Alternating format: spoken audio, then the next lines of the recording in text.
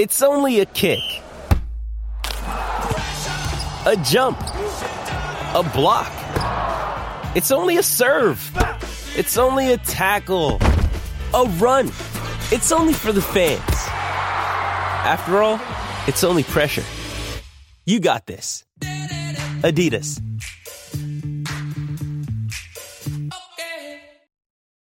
You ready? Showtime.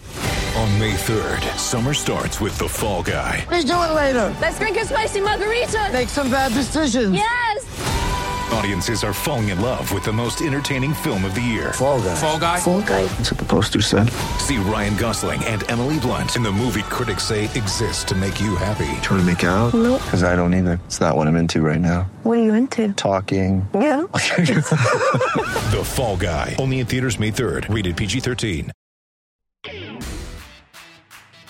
Welcome to another edition of the Ducks Confidential Podcast. I'm James Creppy, and here's Aaron Fentress, and we'll be getting into all things from this past weekend. Where, Aaron, what happened this past weekend? There was this game between. Oh, that's right, yes, the rivalry without a name, Oregon and Oregon State. We'll get into all things there, as well as obviously the rematch in the Pac-12 championship game between the Ducks and Utah, which is the setup that we have here, with Oregon beating Oregon State rather handily. The final score really not a total reflection of how convincing and how lopsided the game was at times.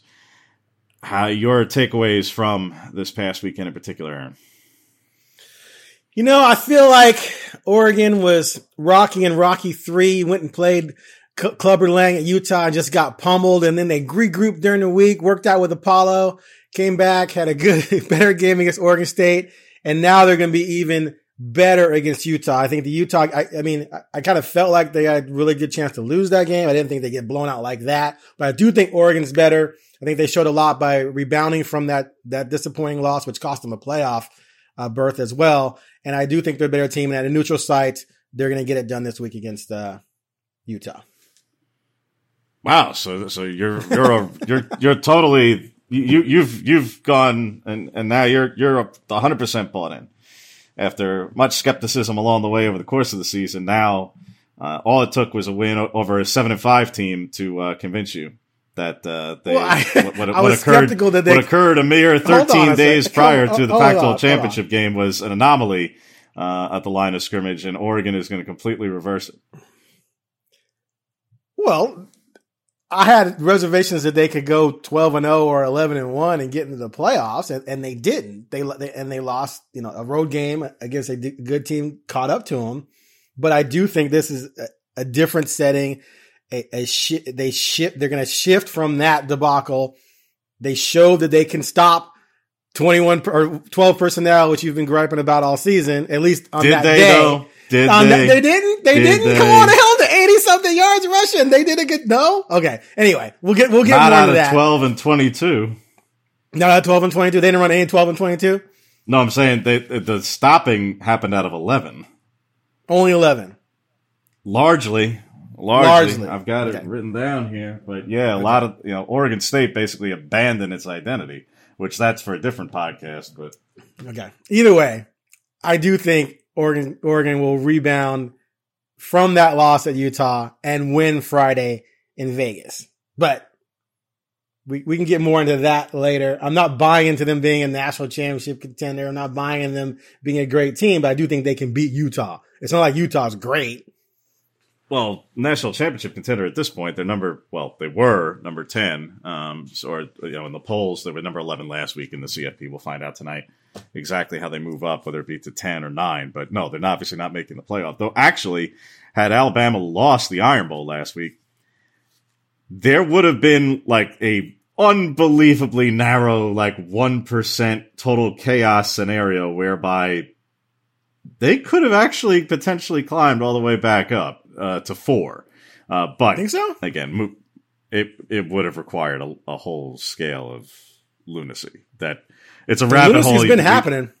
Right. It's a rabbit hole we don't have time to go down today. But point is yes, no, they're obviously no longer in national championship contention, CFP contention, but they're not exactly, we're not talking about a team who's unranked. We're not talking about, 8-4. We're talking about a team who did end up going, 10-2, and it could end up being 11-2.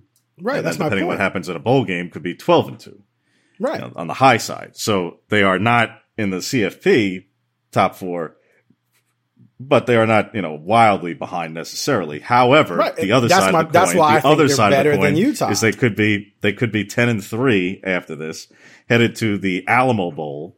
Ugh. And yeah, exactly. And with the way that much of the season was occupied by way of thought process, 10-3 headed to the Alamo Bowl, taking on, I don't know, Oklahoma, probably. That'd be kind of fun. I've had 2 bad experiences at the Alamo Bowl, so I don't like going there. Again, for much of the season when it was spent with grandiose aspirations, the Alamo Bowl with a Bob Stoops-led Oklahoma is not exactly They were false what aspirations. a lot of people had in mind. But be that as it may, to the game specifically, as you mentioned there, a little bit of from the defense in particular for Oregon and the improvements that they made. Yes, in the grand scheme of things, did Oregon State's rushing attack attain much? No, they didn't. In gross, no. 21 carries for 85 yards. It's still 4 yards a carry. That's why I say it's not necessarily a wildly unbelievable defensive performance, particularly considering that I think a couple of the run plays that went for -1 by Bradford or Coletto, if you take those out of the equation, it's closer to like 19 carries by either true running backs or Nolan in particular. But be that as it may, Oregon stuck to its identity offensively and pounded the rock offensively a ton. On their 4 possessions in the first half, they opened all of them, which is P and 10 for those of you who get into the inside football vernacular. They opened all 4 drives with a running play. That's who Oregon is. They ran on, I believe it was 13 of 18 first downs in the first half. That's who Oregon is. Their run pass like distribution. 70-something yards. Right. They pounded the rock in the first half and were able to, particularly on first down, and set the agenda that way and got gains and obviously had a lot of success. And then they were able to sustain that throughout the course of the game. And defensively, what happens is when you create a lead by doing that, you then break the other team because Oregon State has to throw the ball in order to do it. And they did successfully at times, don't get me wrong. The point is Oregon State, if Oregon State went into the game thinking they were going to throw 40 times and run 20 times and that was going to lead to success, obviously, no. It needed to be the reverse. Why didn't Oregon State do that? I don't know. Because when you look at the breakdown, as you mentioned, 12 personnel, because it comes up again this week, and that's why we mention it at all. On a couple of initial plays, Oregon State came out their first couple of plays in 12, and they had a couple of gains. B.J. Baylor had gains of 4 and 6 yards on the first 2 plays, and then they left it. Then they said, no, that worked so well, let's stop doing it. And then the next 3 plays, Oregon stopped them. Okay, you come out the next drive, what happens? After you're now down, by the way, 14-0. Second possession for Oregon State, 12 personnel. First down to the tight end on a bootleg. 12 personnel. Only goes for a yard. Okay. The interior defensive tackle blew up the right guard on the play. All right. On a 3rd and 9, they convert. Back to 1st and 10. 12 personnel. Nice gain. Another first down. 12 personnel. Pass. Incomplete. 2nd and 10. 12 personnel. Only got 3 yards. And then a 3rd and 7. Incomplete pass. Keep on trucking, and Oregon is now up 17. And it just starts to get away from Oregon State. And point is that in the first half, in particular, when the game was still up for grabs, we joked on the podcast last week about if I were Oregon State, I wouldn't even go out there with the receiver. I'd sooner employ the triple option, and I wasn't even necessarily being hyperbolic. Well, again, Oregon stuck to its identity and established its identity, things it didn't do against Utah, somewhat in part because of circumstance, where down and distance got away from them, and then the game got away from them. It really was the complete reversal in that it wasn't only circumstance, though, that was dictating to Oregon State that they get away from 12 personnel. They just chose to do it. And that's the part that, in terms of, did I pick Oregon State to win the game? Yes, I did, because I thought they were going to run 12 personnel 80+% of the time and actually stick to what got them there and gave them the best chance. And every team against Oregon had shown this is your best opportunity using 2 and 3 tight ends. Oregon State didn't do that. They decided not to, at times elected not to. I'll never understand it. That's not from, that's a subject for another day. But in terms of Oregon's relative success on the ground and containing B.J. Baylor and the running attack for Oregon State, in gross number, it's 85 yards. And for B.J. Baylor, it's 59 yards. But he had 4.5 yards a carry, and Oregon State still had 4 yards a carry. It's not as though they completely and utterly derailed the running game. They just removed it from the equation because of how successful the offense was, that they basically said to Oregon State, you can't continue to rely on your run game. We're not going to allow you. And in the passing game, like I say, Nolan had some success. And some of it was on higher probability throws and harder throws for a defense to track, bootlegs and things like that, and really long rollouts to tight ends and stuff. That's a concern, frankly, going into this week for Oregon. Again, we're talking about bootlegs and stuff to tight ends.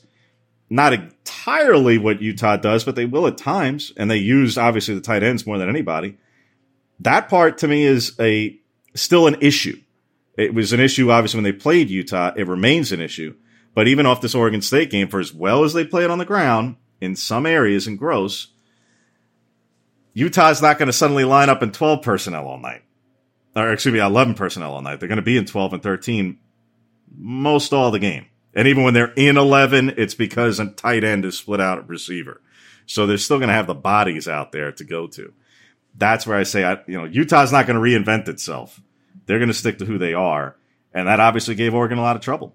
That's the part. So you're picking the Utes? I have so far, yeah. I think it'll be a lot more competitive than the first meeting. A lot more competitive. I'm not going to pick a 31-point loss or something. That, for Oregon, no.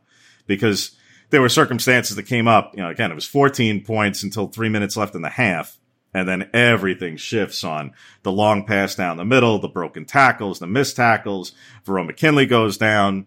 They snap the ball to get the touchdown on the third touchdown when they could have ran more time at the play clock. Still scored, but because of that, set up a short possession. Oregon ends up punting and the punt return. And it goes from 14 to 28 in 3 minutes. Add to that the circumstantial aspects of down and distance and how they got away from the run game a little bit before, and then it really gets exacerbated when you're down 4 scores. Those are things that aren't replicable, or certainly you can't predict them to be. So I do think it'll be a lot more competitive than it was the first time. But right now, I'm still picking Utah to win because ultimately they still blew Oregon off the line of scrimmage in the first game. And that's the part of it that you can talk about scheme, you can talk about things that have been a Achilles heel or bugaboo, whatever term you want to use, one way or another, or things that have been great success for Oregon for that matter. Again, running offense, particularly. You can close the gap on 31 points. You can't, I can't get entirely through the idea that one team so thoroughly dominated the other on the line of scrimmage on both sides. And it's not like a new player is coming into the equation here. The linemen are still the linemen on both sides of the ball. There isn't an injured player who's coming back or something that's going to really change that dynamic. And again, they're not going to necessarily employ something wildly different by way of scheme. That's the part that I still give the edge to Utah on, because there's that much more physical team all game in that game at Salt Lake City. It wasn't just, once you're up 28, they started doing it. No, they did it from the beginning. They did it the entire first half, and then it just, in the second half, forget it. So that's the part that I still give the edge to Utah, and why I think Utah still wins the game. Yeah, I mean, none of that's not valid, but if Oregon plays better on offense, then you change the entire complexion of the game, obviously. And it's not like they gave up 300 yards rushing. They gave up 208 on 4.2 per carry or what have you. So they weren't thoroughly, completely demoralized with 300 yards rushing or something like that. So if you play just a little bit better against the run you are successful offensively, you change the game. But first off, 208 is still a pretty decent number to begin with. 200 plus rushing, the predictability of after 200 yards rushing allowed, your probability of winning goes down exponentially. The main part of the 208 was 50 carries. That was the issue. It was 50 carries. 50 carries, right. And a lot of that was because Oregon couldn't do anything offensively. If you tell me right now that Oregon gets their offense going and Utah rushes the ball 50 times for 208 yards, Oregon's winning that game. Because 4.2 yards per carry is not going to hold up against another team if they're playing well offensively. It's just going to be 200 yards. It's just, okay, good. They got 200 yards rushing. Great. On 4 yards per carry. They didn't completely dominate us for 4 quarters at 50 yards a quarter. If I'm scoring, that's not going to matter. So if Oregon's offense plays better, which I think they will, that changes the impact of that 4.2 yards per carry on 50 carries. I don't disagree with that, Aaron. I don't disagree with that in that when Oregon starts to have more success offensively, Utah's plays and therefore volume of yards goes down. Yes, I totally agree and understand that. Utah is not an explosive offense. They weren't an explosive offense when they won by 31 points. The most explosive play was the 49-yarder. That was a season-long pass, and it required multiple broken tackles to do it. They got them. Their longest run on the night was 17 yards. So no, it wasn't that their runs didn't, their 208 yards on the ground didn't come because one run broke for 63 yards. No, that's the point though. They grind you to bits, and they were 11 of 14 on third down. And again, no matter what you may be told, it wasn't only first and second down that was the culprit. When you're 11 of 14 on third down, you got a problem on third down.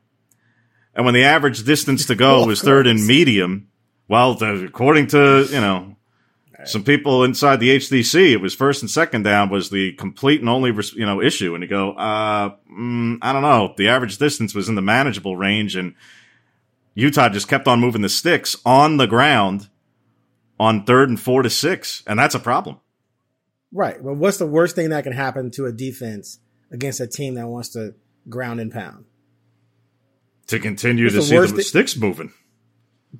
Well, to continue to put them on the field over and over and over again because your offense can't do jack. So that's going to wear out the defense even more. So my point is, if Oregon's offense shows up and Utah runs the ball exactly the way they did in that first game, Oregon's going to win that game because that level of rushing, which was good, don't get me wrong, it was good, is not going to hold up if the other team's putting up points and their defense is getting more rest. That's all I'm saying.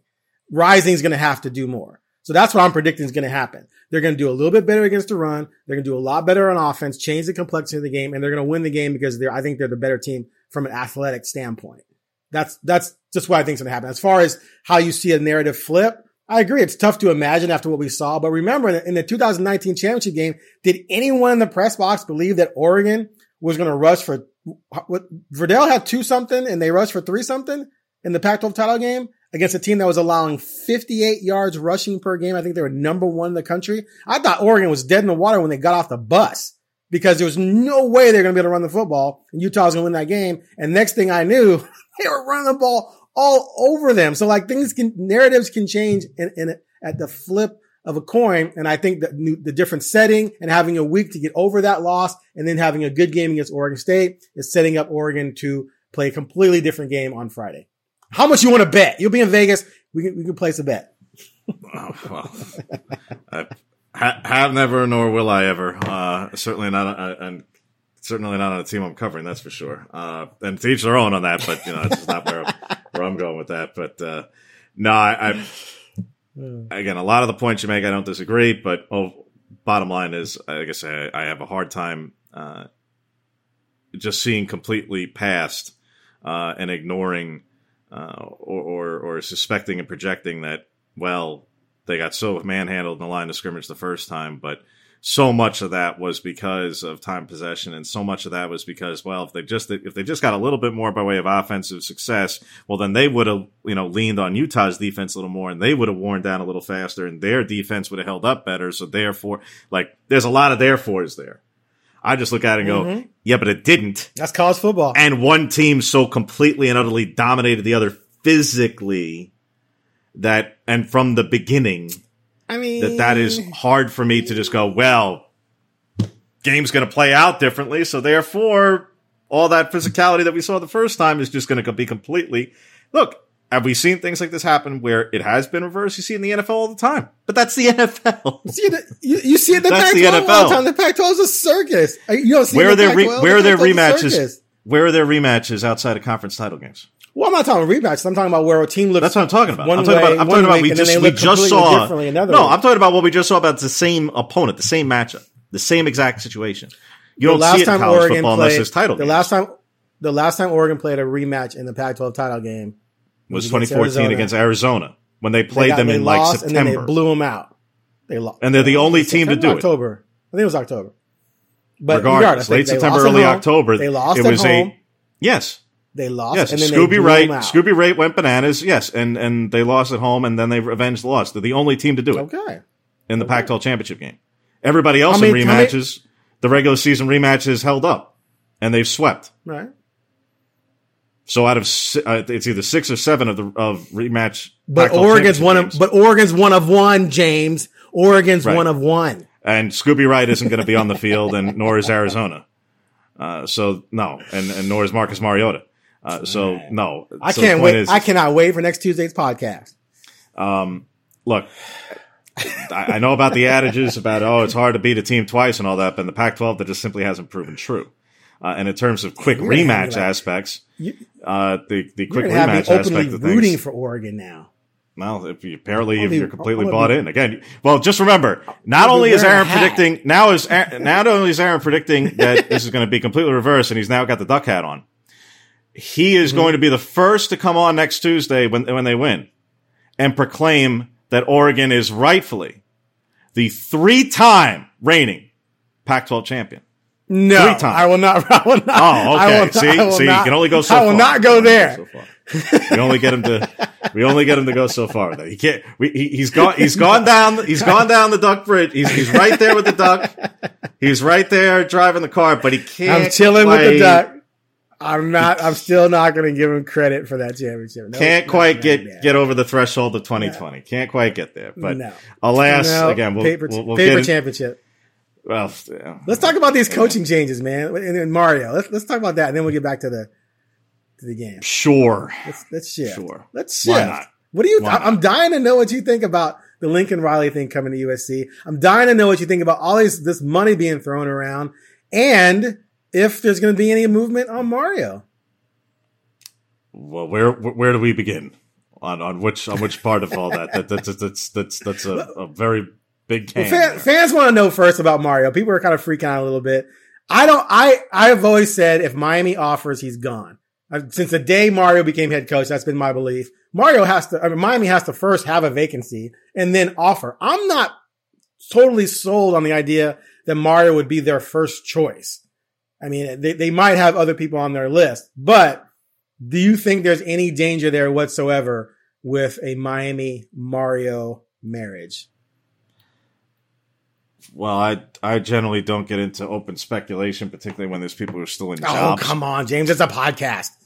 We have to speculate. Yeah. Who has journalistic You'll leave that for integrity or me? ethics and anything like that? It's a podcast. But It's a podcast. You're not being a total journalist right now, James. no, let's just throw that out.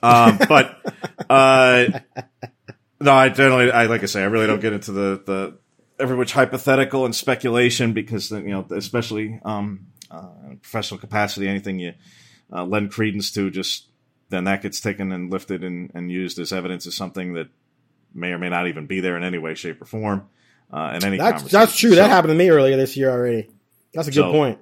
So that's why I just don't even entertain a lot of this stuff. For one, Miami doesn't have an athletic director. Probably smart. So that's probably first and foremost. And depending on who you read and what day, the athletic director search at Miami is either involving Gino Torretta and Alonzo Highsmith, or someone who actually does have, and that's serious. That's not hyperbole. That's legitimate reports. I know. So depending on who you follow and what day, they're the leaders, or now all of a sudden, an athletic director who's actually an athletic director who may actually have college athletics, acumen, is involved. So that just gives you an idea of the Miami landscape at the moment. Now, in terms of the fact that, oh yeah, by the way, Manny Diaz is still the coach at the moment, Right. and it's also a couple of days removed since the end of the season, and they could have, made moves if they wanted to, and he's got to replace an offensive coordinator if he wants to, and other things if he's still going to be around. After all, those things involved as well. First off, to your notion and to your hypothesis that if Miami offered, Mario would leave. Well, I think we've kind of seen this play out already, haven't we? I mean, I feel like I lived this when Miami came calling a few years ago. Miami didn't come calling. Miami came calling? Miami was open 3 years ago. Mario was not on their list. Oh, so that whole exchange that happened when I was covering the Red Box Bowl, that didn't happen? That didn't take place?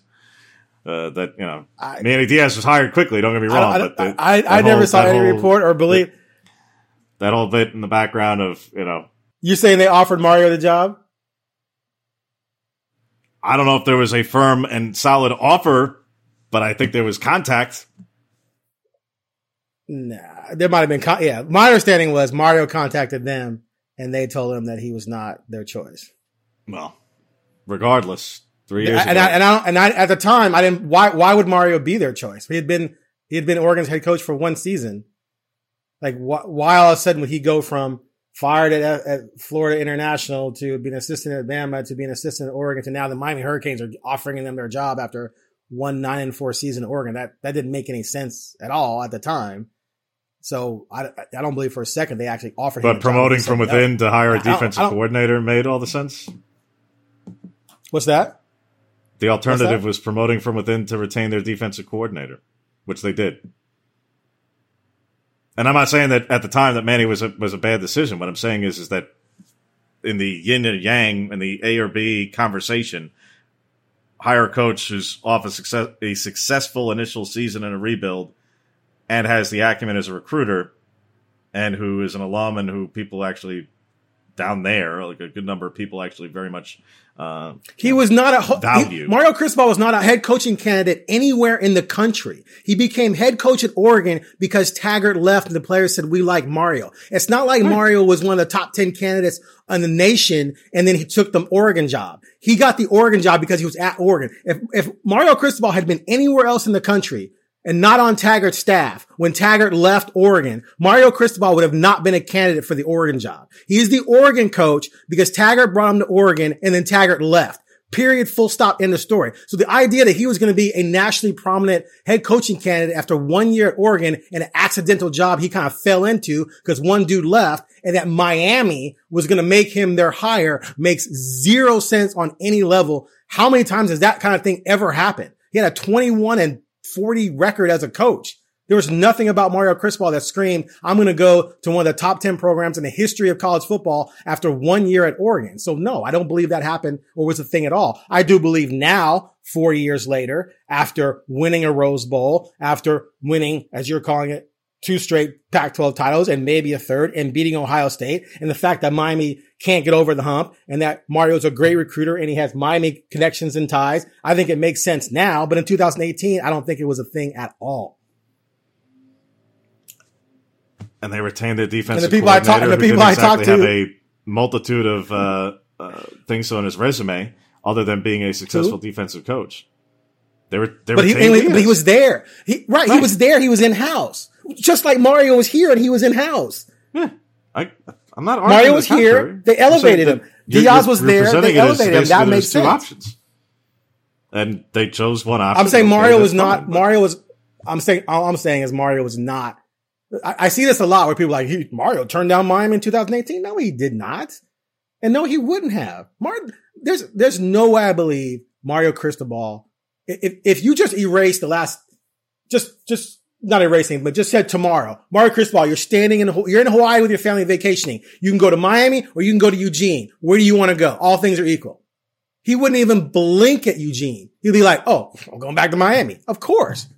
He's from Miami. His mom's in Miami. He played at Miami. He won a national championship at Miami. He's coach as assistant coach at Miami. He's a Miami-born Cuban. But yeah, he wants to stay in Eugene. No, that doesn't make any sense. There's no way in hell they offered him that job in 2018 and he said, no, I'm staying in Eugene. No way. No way. Well, Aaron's got the answers for you on that one, folks. Again, he's got his theories and hypotheses and answers and assumptions. Not theory. So I've had sources close to him told me that he was not offered accordingly. the job. It's been a lifelong dream. What can I say? In terms of, again, it's a situation where Manny Diaz still has the job at the moment. So Exactly. He still has the job, and we don't know if Mario would be their top choice now. For one. Two, I for any of these openings that have been filled or openings to come or what have you, I stick to basically the legalese, which is there's a $9 million buyout. That's for starters. There's a decent, though not certainly outlandish base salary, certainly not compared to some of those numbers that have been thrown out the last 48 hours in new coaching hires.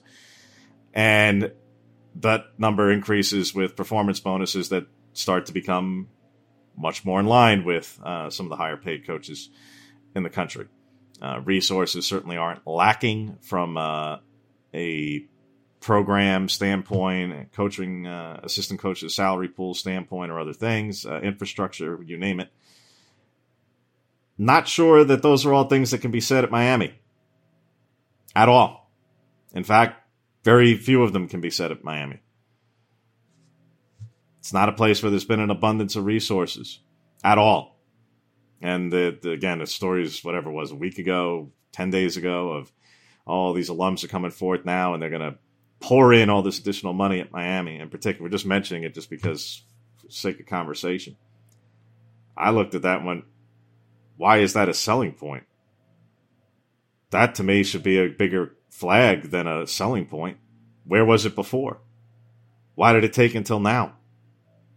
Why is this place that, basically has a very different image of itself than apparently has been reality for some time? Where has this support been before? Why have these resources not been there before? Where are they lacking that these resources are about to... they're not going to suddenly close the gap on buildings, infrastructure, what have you, suddenly. Yeah, you can pay anybody, whoever you want to pay. If you got the money to do it, more power to you. But that alone doesn't solve all of Miami's problems, or any other team's problems for that matter. Any other program, any team in the country we could be talking about, it doesn't matter. You could pay a coach all the money in the world. You could give them all the money to hire their assistants. Yeah, but they still have to have the players. And yes, in the age of the portal and one-time transfers and all these things. Yeah, but sooner or later, you're still capped off at 32 guys you can bring in this year. No matter how much churn you may have, you still have to inherit a team. You still have to bring in up to 32 new guys. That's it. I don't care if you assemble the greatest coaching staff in the history of man. Sooner or later, you still have to deal with the talent that you got. And right now, this Oregon team, this Oregon program, with the resources that it has, with the coaching staff that it has, with the resources and infrastructure that it has, is a really talented team built for the next several years. That time has been spent by Mario and his staff to get them to this point.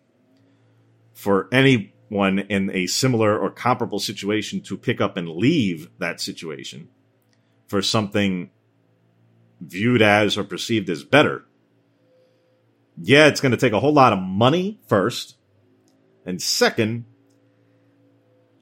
probably going to need to have the notion and idea that you're having a better chance from a competitive standpoint, and to continue to and pivot slightly to the other aspects of the conversation you were getting at, Aaron, was, oh, what about these other hires and what about these other moves that have happened the last couple of days, and Lincoln Riley to USC or Bryant Kelly to LSU from Notre Dame. Two guys who are in two of the top 10, certainly, and historically, I think two of the top 6 all-time winningest programs in college football history, leaving to go to two other really successful programs, certainly LSU in the most modern era in particular. So why? Well, obviously money's a pretty big factor there with the dollar signs that have been thrown around. $95 million for Bryant Kelly, and Lincoln, it'll take time and tax returns to eventually come out, but most people expect that to be somewhere in the realm of at least $10 million a year. So that's a start. What's the other part?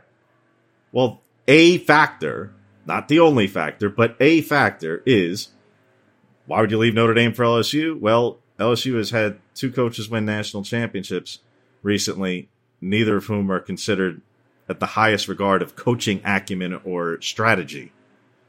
It is just an abundance of talent that is always there. Abundance of talent is not something that Notre Dame can always procure because of all myriad reasons, because they have to recruit nationally, because of the academic restrictions, because of you name it. Things that simply aren't hurdles in the way at LSU. Why would you leave for USC from Oklahoma? Well, again, beyond the money aspect, plenty of people have pointed out, that Oklahoma's going to the SEC. Now, it's not happening tomorrow, so I don't think that in and of itself is the only reason, because you could say, well, Lincoln could have easily stayed in Oklahoma for another year or two until they did leave, if you're so worried about the SEC. But between money and the opportunity and competitive landscape and what have you, that's another factor. And yes, from a recruiting perspective, contrary to what many believe about Oklahoma, the state of Oklahoma is not the most fertile recruiting ground. They have to get a lot of their players out of Texas. And that's fine. It's not a big distance. But USC is, if you wanted to recruit USC only from Southern California players, you can pretty much do that. And then you could cherry pick out the other guys who you want out of Arizona or Vegas or Texas or wherever it is you want to go.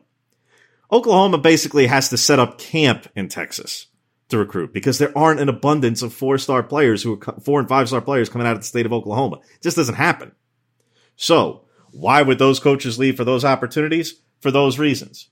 Well, if we're going to try and superimpose that theory and logic on Mario Cristobal, you could say, well, the state of Oregon isn't exactly fertile recruiting grounds.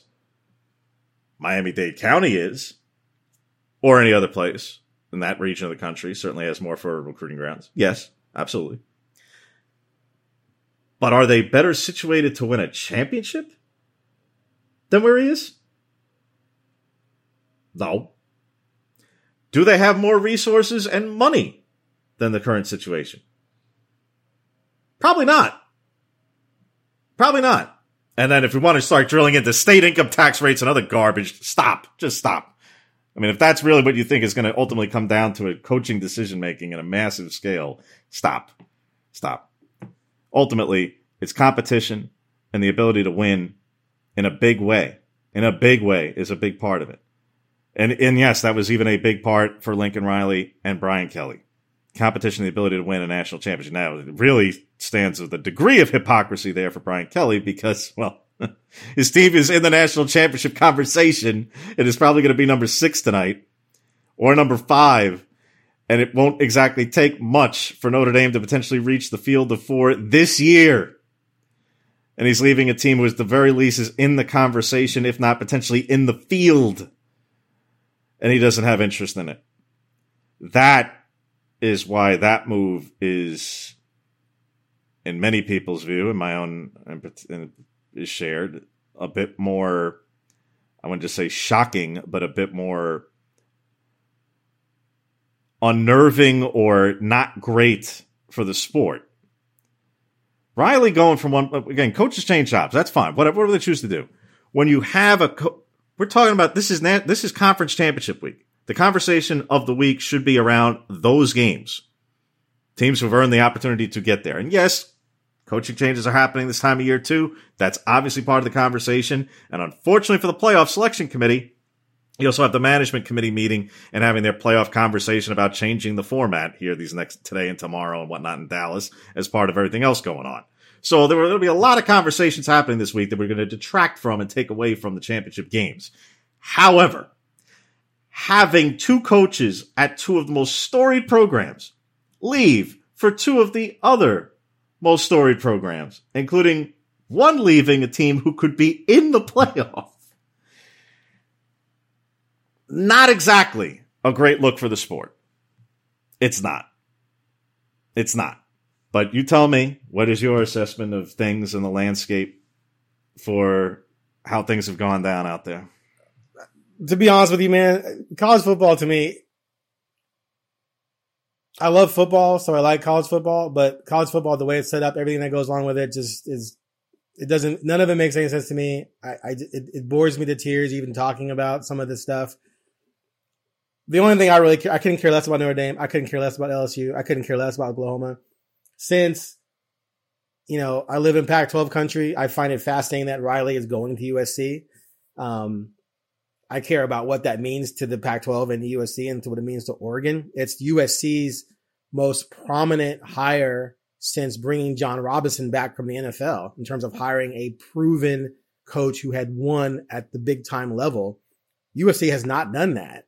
And Pete Carroll doesn't count. He came from the NFL. So to be able to go and take a guy who's averaging 11 wins a year at Oklahoma and steal him and bring him to USC, which we all know is still a sleeping giant because of their recruiting prowess and their notoriety, or not notoriety, but their cachet across the country, it's huge for USC. And I think it's got to be a concern for Oregon. I mean, if I'm Oregon, I'm like, USC could be back in a big way. Oregon has usually experienced its greatest successes when USC and or Washington were down. Oregon, I don't know. I'd have to go back and look. I don't think it's been very often that Oregon has won the conference when USC and Washington were powers. If USC gets back to being a power, it changes the conference. So that's more interesting to me than anything going on with Notre Dame and the LSU. Like, I still think, you just mentioned Orgeron doesn't have the greatest strategic chops, but he just had one of the greatest teams of all time just 2 years ago. He's getting blown out. To me, that's a bad look for college football. You talked about buyouts, like Mario has a big buyout. Is Miami going to pay that buyout? Well, look at the money people are paying coaches to go away. Like, they're throwing money around like crazy just to fire people. It's just incredible. I saw a list the other day of how much money people are making just to leave. But anyway, Lincoln Riley coming to USC is interesting. Back to Mario and Miami for me. You mentioned Miami's got issues. To me, that's the only holdup. If Miami can't step to the plate with Mario and say, look, here's what we're going to do to get us back to being where we think we should be, then yeah, if I'm Mario, I'm like, y'all need to get your act together before I'm leaving this situation in Oregon, where pretty much I have the only negative you have in Oregon is that you can't live and compete, not just recruiting in Oregon, just recruiting in the Northwest. Like, you can't live on the talent in your region. So you have to go out and recruit other regions, but Oregon's proven they can do that. Mario's doing that. So that's your only drawback. Then you stay here as opposed to going to Miami. But if Miami steps up and is willing to completely revamp and change what they're doing, Mario could go to Miami and instantly start recruiting top 10 classes like it's nothing. Like, it would be easier than recruiting top 10 classes to Oregon. Miami in the last 6 years has had, even despite all their mediocrity, has had classes ranked 10, 11, 13, and 6. I have zero doubt that Mario goes to Miami and all of his classes will be top 10 classes. So he'll have the talent to win. Even without building one new facility, he's going to recruit in the top 10. Now you start showing you're going to add more money and do more things. Mario goes there and Mario has just as good a chance of winning a national title as he does here at Oregon. So then why would he not take that job? And I'm not talking about any other job in the country. Like, some Oregon fans get mad at me for bringing this up, and I just don't even understand it. I'm not saying he's leaving for Penn State. I'm not saying he's going to leave for Texas A&M or Tennessee or Clemson or Florida State like Taggart did or Michigan State. I'm saying Miami. And anyone who thinks that Miami's not a draw for him just is not, they're not using their brain. Because the guy, I guarantee if you cut him open, he would bleed green and orange. So this is a threat if Miami steps up. But like you said, that's a big if. Is the support really going to be there? Where has it been? I do think that is something that could keep Mario in Oregon for at least a little longer. But ultimately, I see him going to Miami if Miami steps up. It has not been a program and institution that has really had a lot of its ducks in a row, proverbially speaking, for quite some time. These things change, man. Quite some time. These things change. If we can do a flyover right now, the facilities in the Pac-12 10 years ago, it would look like Fred Flintstone and Barney Rubble were playing. And then Oregon went out and built a bunch of facilities, and all of a sudden everyone in the country stepped up and started building facilities. These things can change overnight. So can Miami change overnight? I mean, they could if they wanna. If they don't wanna, then they're going to keep. They don't even have an AD right now. They don't even have an AD. Okay, but again, that's something that's literally going to change overnight. And the last article I read indicates that they want to hire an AD that actually gets and understands how important football is and wants to set forth a plan to make that a priority. If they do that, then things start to change. If they don't, then things won't change and they'll just be stuck in, 8-win mediocrity. And then Mario stays. So we agree. Those fine recruiting classes you just mentioned, Manny could hang on, or whoever ends up going there could end up having a degree of success just because, as you mentioned, on paper, there's all kinds of talent there. Yep. Something to build around. I don't know. I don't cover Miami every day. I really don't care about Miami. And frankly, you only should care because I'm not sure there are a lot of people in Miami who care about Miami, given their attendance and the quote unquote support down there. But that's their problem. Ultimately, it's a job that's not even open at the moment. These are all things that were said about going Oregon. on, things that are going on. But again, we'll see. Again, it's that time of year. It's kind of part and parcel to everything. But like I say, I try not to give more credence to anything than it's already kind of speculative lunacy out there in the first place, but especially something where there's not even an open job. I don't even know what else to really say or get into. I've kind of given it in my view, I've already given this way too much more time than it even deserves. You're listening to Ducks Confidential. We'll be back after a quick break.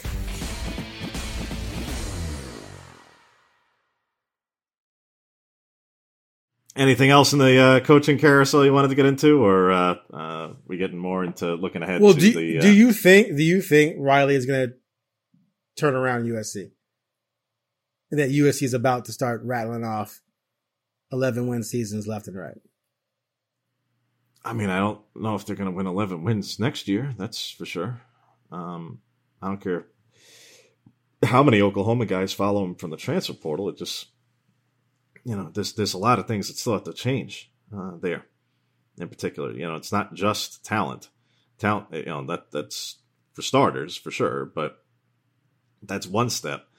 But there's a lot of things that got to change there. There's a lot of things that got to change there at USC, and frankly, for as many people are like super psyched up about this hire, and it's an outstanding hire. Don't get me wrong here. Okay, Lincoln Riley is a great offensive mind, and has had quarterbacks put up some unbelievable numbers at Oklahoma, which is why a lot of the skill position players who he's gotten, including from Southern California, some of the guys he's got lined up right now are commits in Southern California, and Vegas, and I think Arizona's in there. It's like, they're West Coast or West Coast based Pac-12 footprint guys going and were committed to Oklahoma. I don't know if they will be going forward, but were because of what his offense has done. But listen to some of the more jilted Oklahoma fans in the last 24, 48 hours. And they've got, in some cases, some very valid criticisms. They're crying. It's just like when I'm not talking about that they're crying because he left and all loyalty and this that. No. I'm talking about people break up and the woman starts going around saying how bad the man was in bed. It's like, you were with him for 5 years. It's just the same thing with fans. He's not that good now because he left. But go ahead. I don't know how we made those kinds of analogies here, but you know what I'm talking about. Happy Tuesday, but be that as it may, it's true. It's the same mentality. The same mentality. Wasn't exactly the first thing that came to mind for me, but okay. All right. Even when they've reached the playoff, I can't say that I do. Even when they've reached the playoff, they end up not winning. When Oklahoma's made it, I don't know. I'm old enough to remember what happened in 2019 when they played LSU. Yes, a all-time. Yeah, one of the greatest teams of all time. Yes, they got throttled. Yeah. Okay, mm-hmm. And what happened in prior playoff appearances by Oklahoma when they've made it with Riley? Mm-hmm. Okay. But again, we're talking about making the playoffs. Like we just talked a minute ago about college football. Talking about winning a league where they don't play defense, where there's no players on the defensive side of the ball drafted into the NFL, where no one is as much as a speed bump in his way. That's fine. But again, when we start getting to the point where, they made the playoffs but didn't win the playoff game, he isn't any good, then no one's any good. Then there's 2 good coaches in the country. And one just didn't. Dabo Swinney just had a bad year. He should be fired. I can't get behind what happened in the playoffs. He made the playoffs. Your question is, are they going to start reeling off 11-win seasons over and over in and the turn Pac-12 USC around to that level? And I'm saying that they're going to have success. They're not going to play Bama or Clemson in the Pac-12. They're not going to play programs like that. So it doesn't matter. They got blown out by LSU. He's not playing LSU anymore, or not going to play them in the Pac-12. He's going to play the Pac-12. If Oklahoma were in the Pac-12, Oklahoma would have won probably the Pac-12 most of the last 4 or 5 years. Probably, yeah. Okay, so that's my point. So if he's going to replicate what he did, what he did Oklahoma at USC, but he doesn't have that talent yet. But well, based on, they've had some nice classes. We don't know though if they're true classes or if they're fake classes. Fake class meaning there's a lot of stars by guys' names, but they're not really that good. We've all seen that happen. There's been myriad issues there. Again, the offensive line going to change the offense has been problematic. There's been all kinds of problems and issues. Okay, but that's their problems and issues. But wasn't one of the problems? He's not going to be able to solve it in a matter of one off season. Is what I'm getting at. Now you start playing it out over 2 and 3 years, and what that starts to look like down the road. Do I think that SC is going to be an incredibly competitive team in the long run?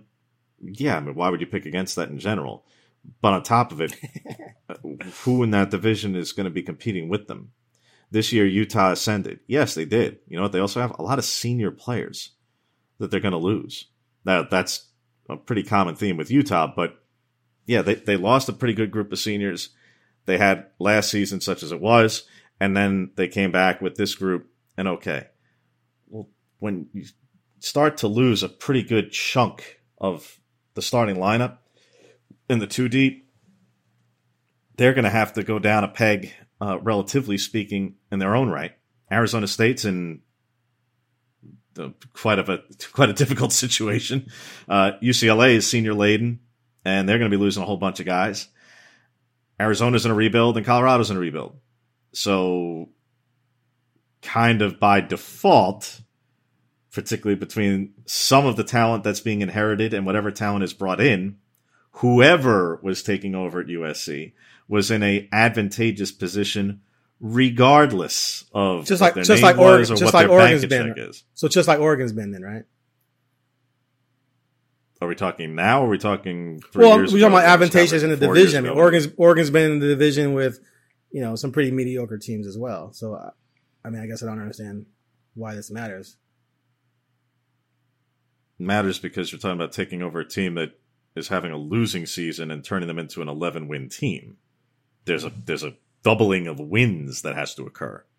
Well, it's not big a number as it looks like. I don't disagree with you. That far a road to travel. I don't disagree that it may not happen tomorrow, like next season. They may not win 11, but I do think he's going to absolutely elevate everything about that program, and that they're going to instantly be an offensive power next year. Like they're gonna score. They have way too many offensive weapons. When healthy, they have been an offensive power. They were an offensive. They were an offensive power, frankly, in the short season in 20. Yeah, but they were an offensive power when Drake London was on the field. But they were, and their quarterbacks weren't getting hurt every other week. I know, but they were also spotty that year, and that, like you said, the offensive line was a mess, and that's why Oregon throttled them, or not throttled them, but beat them in the Pac-12 title game. What I'm saying is that he's gonna do a better job of masking some of those issues with the talent they have and make them instantly a threat next year, I think, to win the conference. And then after that, it's going to be repeated top 7 classes, repeated top 10 rankings, repeated getting to the Pac-12 championship game the vast majority of the time while he's there. That's what I'm saying I think it's going to happen. That's the impact of this. I think that they are probably going to be contending for the South Division title at minimum on an annual basis, starting very, very quickly. A lot of people. So we agree. Look, I picked them to win the South this season, just to show you how wrong I was, and how much I believed in the fact that they had talent and thought that even Clay Helton couldn't mess it up. But oops. But I do think that they'll compete for it next year. I think they could probably win the South, and as soon as 23. I'm not saying they can't win it next year, but I need to see a little bit more by way of the roster. I can't start projecting what an 85-man roster looks like in November. I mean, you got to be kidding. But in general, between, again, talent acquired and inherited and talent that could be brought over or recruits that are brought over and all those sorts of things, yeah, they on paper, they could be quite a talented roster. But again, it's beyond the talent. It's an issue. There's other things. It still has to be system fits. You're still going from an air raid to his offense, which may not be a massiff shift, but it's still a shift. You still have to establish a run game. But didn't they you still actually have to have an offensive line who can run block. Right. But wasn't one of their problems going to the air raid that didn't necessarily they hadn't been recruiting for the air raid type offense, and so now going back to it. What is recruiting for the air raid? Well, the offensive line situation. They didn't have linemen that were necessarily conducive for that offense. Is what I've seen people complain about. I'm not sure they have offensive linemen now. I'm not sure how many offensive linemen. Yeah, is their issue. They haven't had a lot of players that are very good on the offensive line there after they lost Vera Tucker to the NFL. They haven't had a lot of very good offensive linemen, and no matter what the scheme was, it just didn't. Yeah.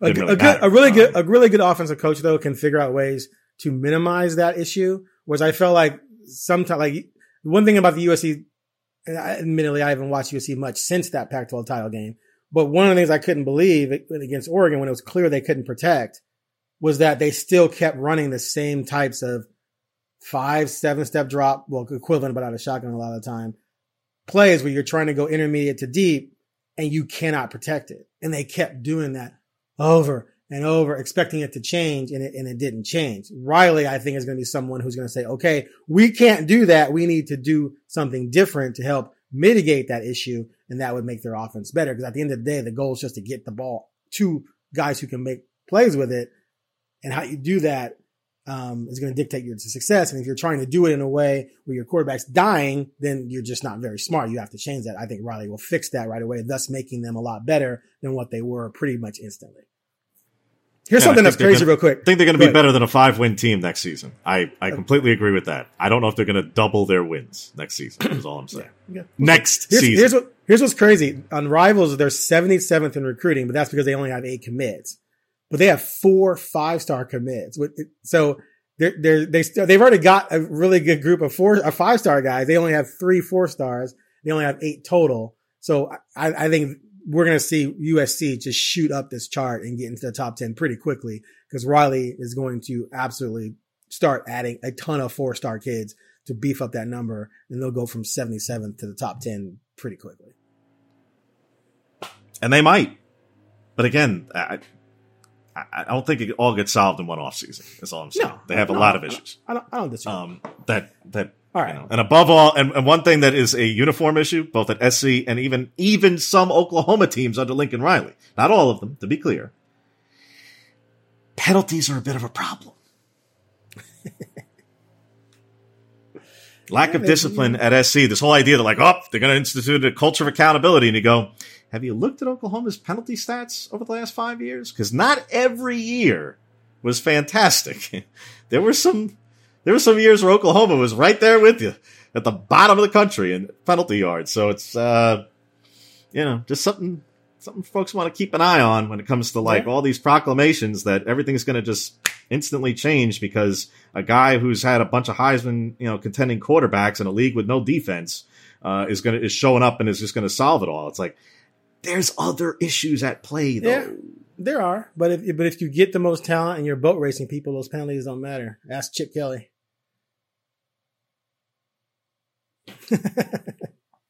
Switching gears to the week ahead in the Pac-12 championship game in Oregon and Utah and the rematch and what have you, and we obviously touched on it a little bit, but and going back to and even mentioning in terms of how it may or may not either translate or what kind of impact it may even have.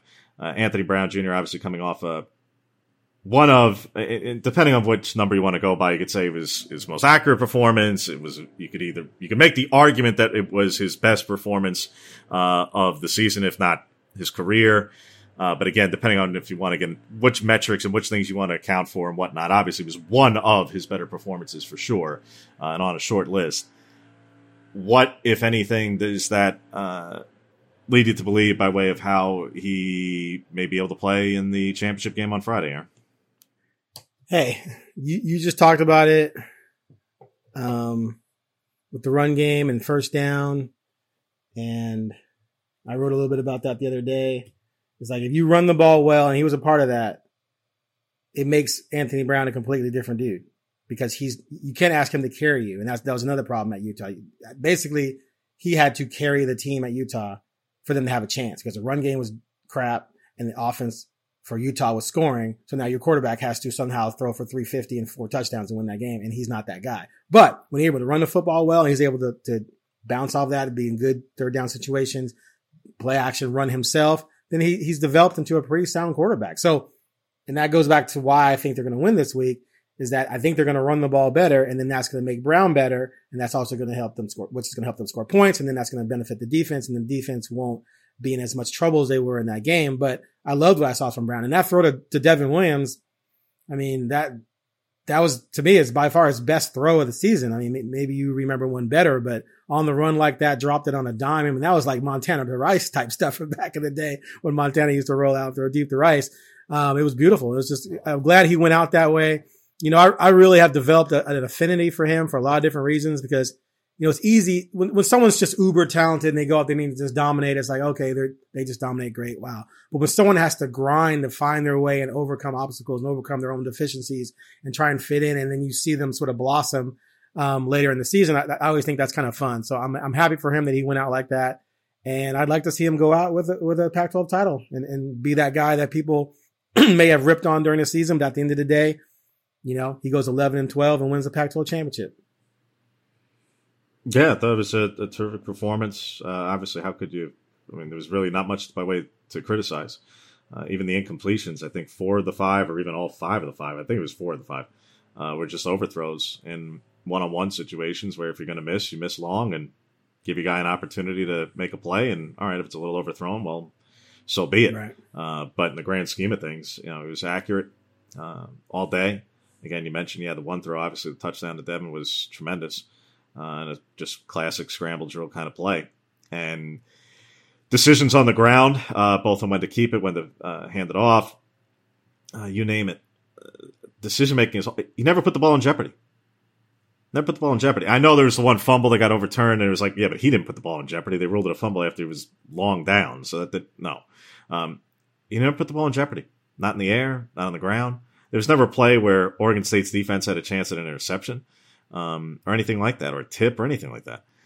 Again, he made smart decisions. He's made smart decisions on the body of the season, on the entire body of work, particularly the second half of the season. He's made largely really good decisions. He's had some games where he's made really just nothing but the right decisions, not just this past week. You know, it was more than that. I want to say it was either the Colorado game or Washington or Washington State or both, quite frankly. So he's had several games where he has made better and better and better decisions each week in the second half of the season, which is what you want to see. You know, the last thing anybody wants to say is that quarterback regressed and started making worse decisions late in the season. Right. No, this is a quarterback who's continued to make better decisions as the season has gone on. And was his decision-making why they lost at Utah? No. Not his decision-making. It wasn't like Utah got 3 interceptions in that game. And it wasn't like there was a whole bunch of fumbles. That wasn't, those weren't the issues at all. It was, they got behind the sticks. And that wasn't all because of quarterback decision-making and the zone read or anything else. I think to say a lot of it was circumstantial. And once you get down 4 scores, forget it. And in terms of completion percentage of things like that at Utah also, hey, there were drops along the way in that game, early and late. And that's, you know, you're going to have them, but they begin to compound. You know, yeah, there were some errant throws too. Sure.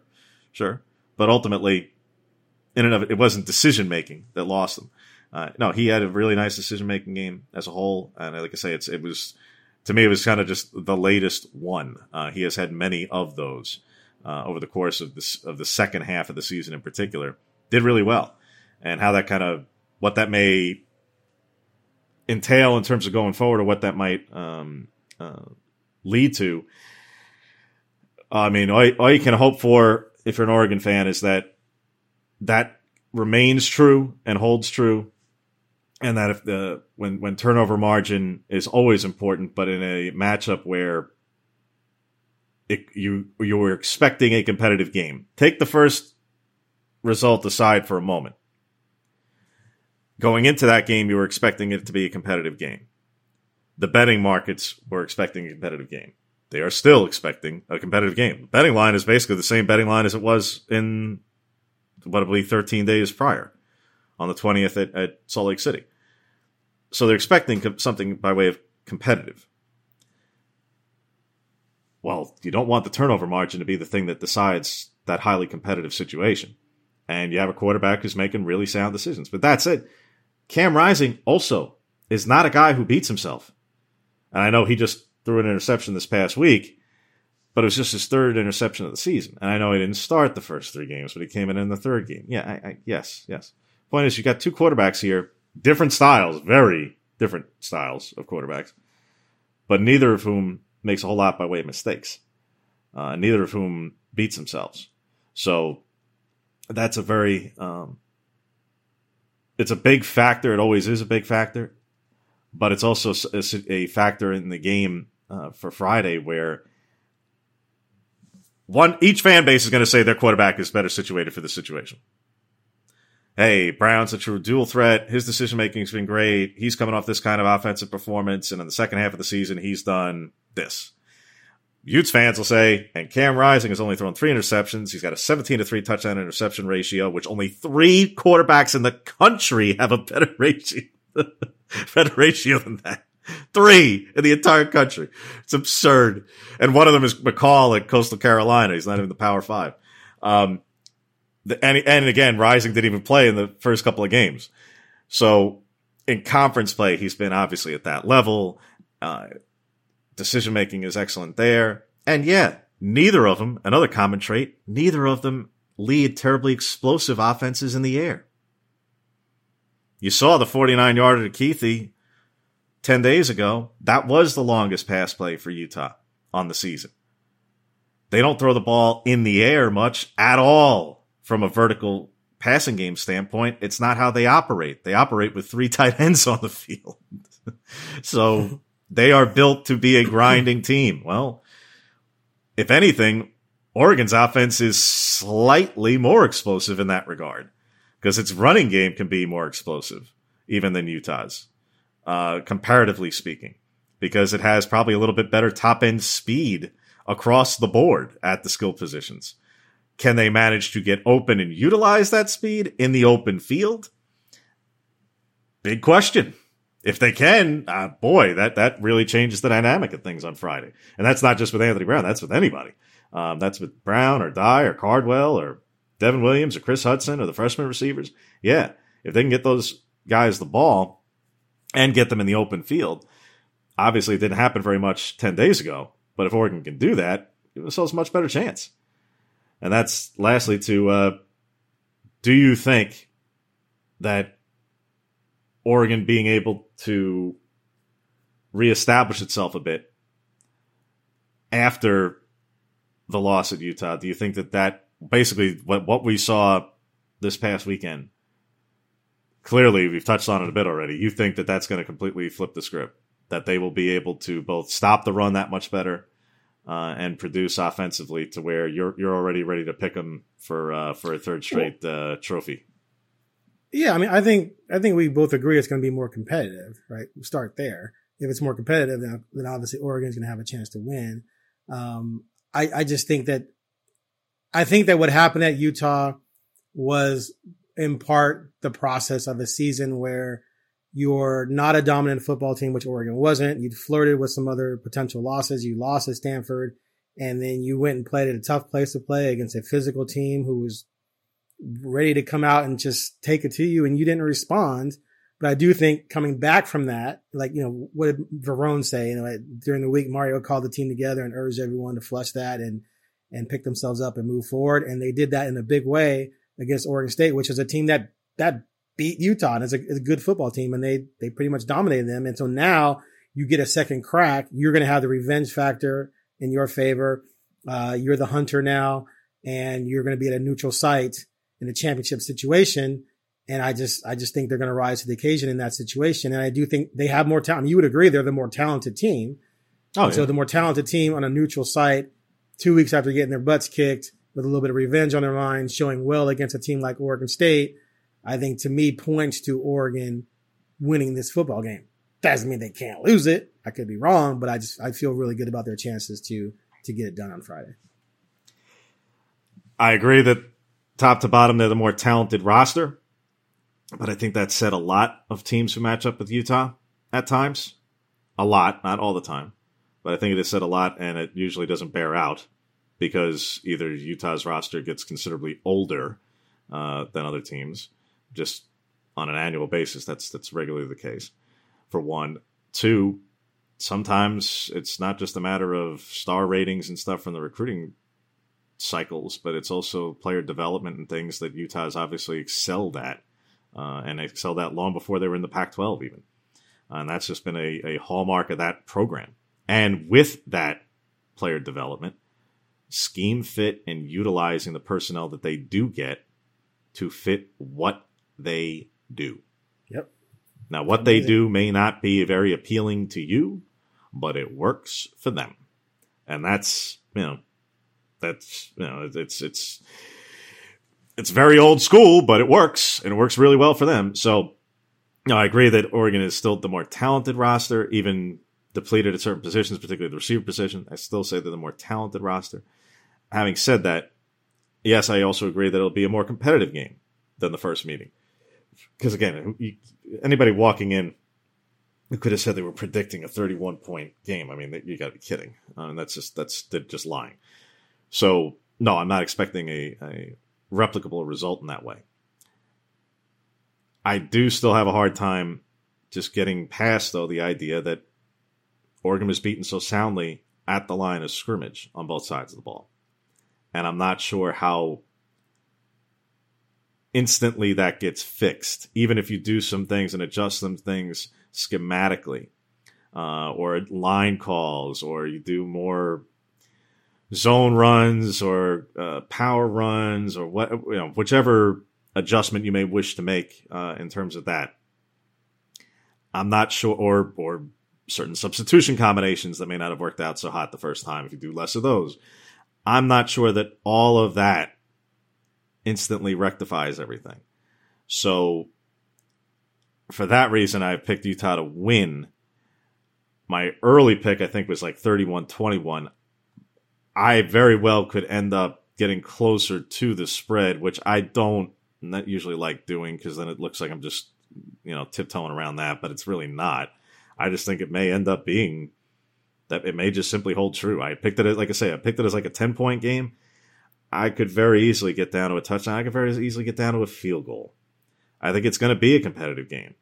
But I still, at the moment, unless something changes here the next couple of days, from a personnel standpoint or something else, I just have to give the edge to Utah at the moment because we just saw them play 10 days ago and it was 38-7. And even with certain adjustments, I don't know if I can get all the way there by way of picking the Ducks to win the game at the moment. Like I say, it could change. I expect it to be competitive, and if turnovers are there, and there's all kinds of factors that played in that first time again, but it's still a very big gap to close.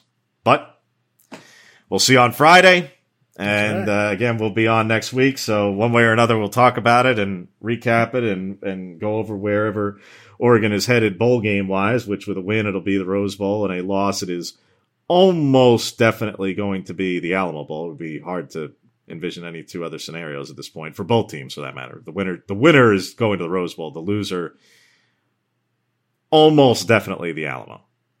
There is probably a weird scenario somebody could concoct whereby an Oregon loss either knocks them lower than the Alamo somehow, some way. I don't see it, but somebody could probably draw it up for me. Or a Oregon loss where, depending on like total chaos in this championship weekend, could lead to them staying in a New Year's Six game, just not the Rose Bowl. I don't think that's the easiest path for them to figure out, even if they move up to 9 tonight, but be that as it may. But again, we'll see. But again, that's for later. And again, if next Tuesday the Ducks win, then Aaron will proclaim and be waving 3 different championship banners and holding all 3 trophies while we conduct this podcast. So, but again, we appreciate y'all for listening. As always, make sure, if you don't already, to subscribe to the Ducks Confidential podcast wherever you get your podcast. Make sure to give us a 5-star review and all those things to help other people find it as well. Likes, reviews, all those fine things. And for James Crepia, and he is Aaron Fentress, we will see you next week.